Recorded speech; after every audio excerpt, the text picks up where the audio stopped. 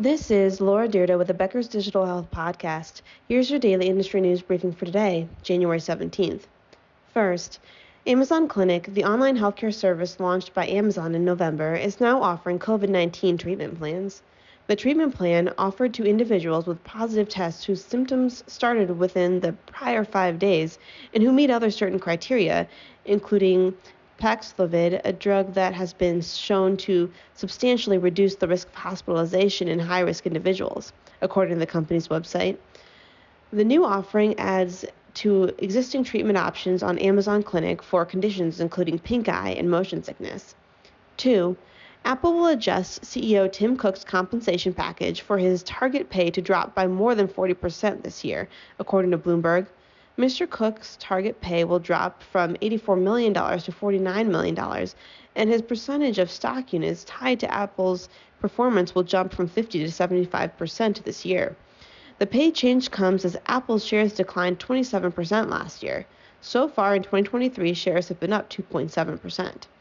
Bloomberg cited investor guidance in a request from Mr. Cook as the reason for the pay adjustment.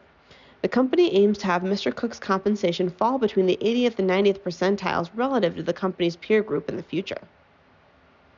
Last year, Mr. Cook received total compensation of $99.4 million, including bonuses. 3. Software giant Microsoft is looking to integrate artificial intelligence tools such as ChatGPT into its products, according to the Wall Street Journal.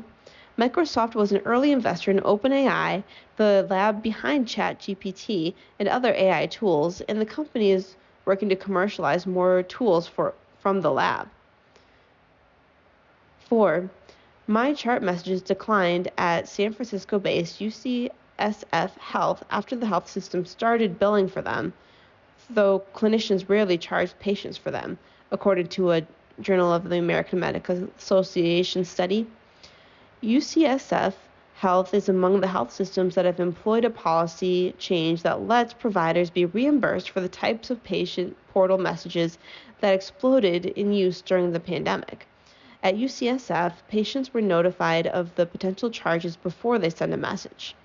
After allowing clinicians to decide when to bill for the messages in November 2021, patient message threads and overall messages dropped slightly at UCSF Health, which researchers said may be attributable to the awareness of the possibility of being billed. But clinicians only charge for about 2% of message threads.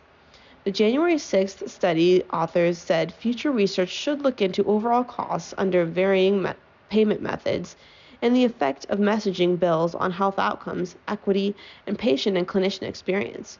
If you would like the latest digital health and technology news delivered to your inbox every day, subscribe to the Becker's Health IT and CIO newsletter through our website at www.beckershospitalreview.com.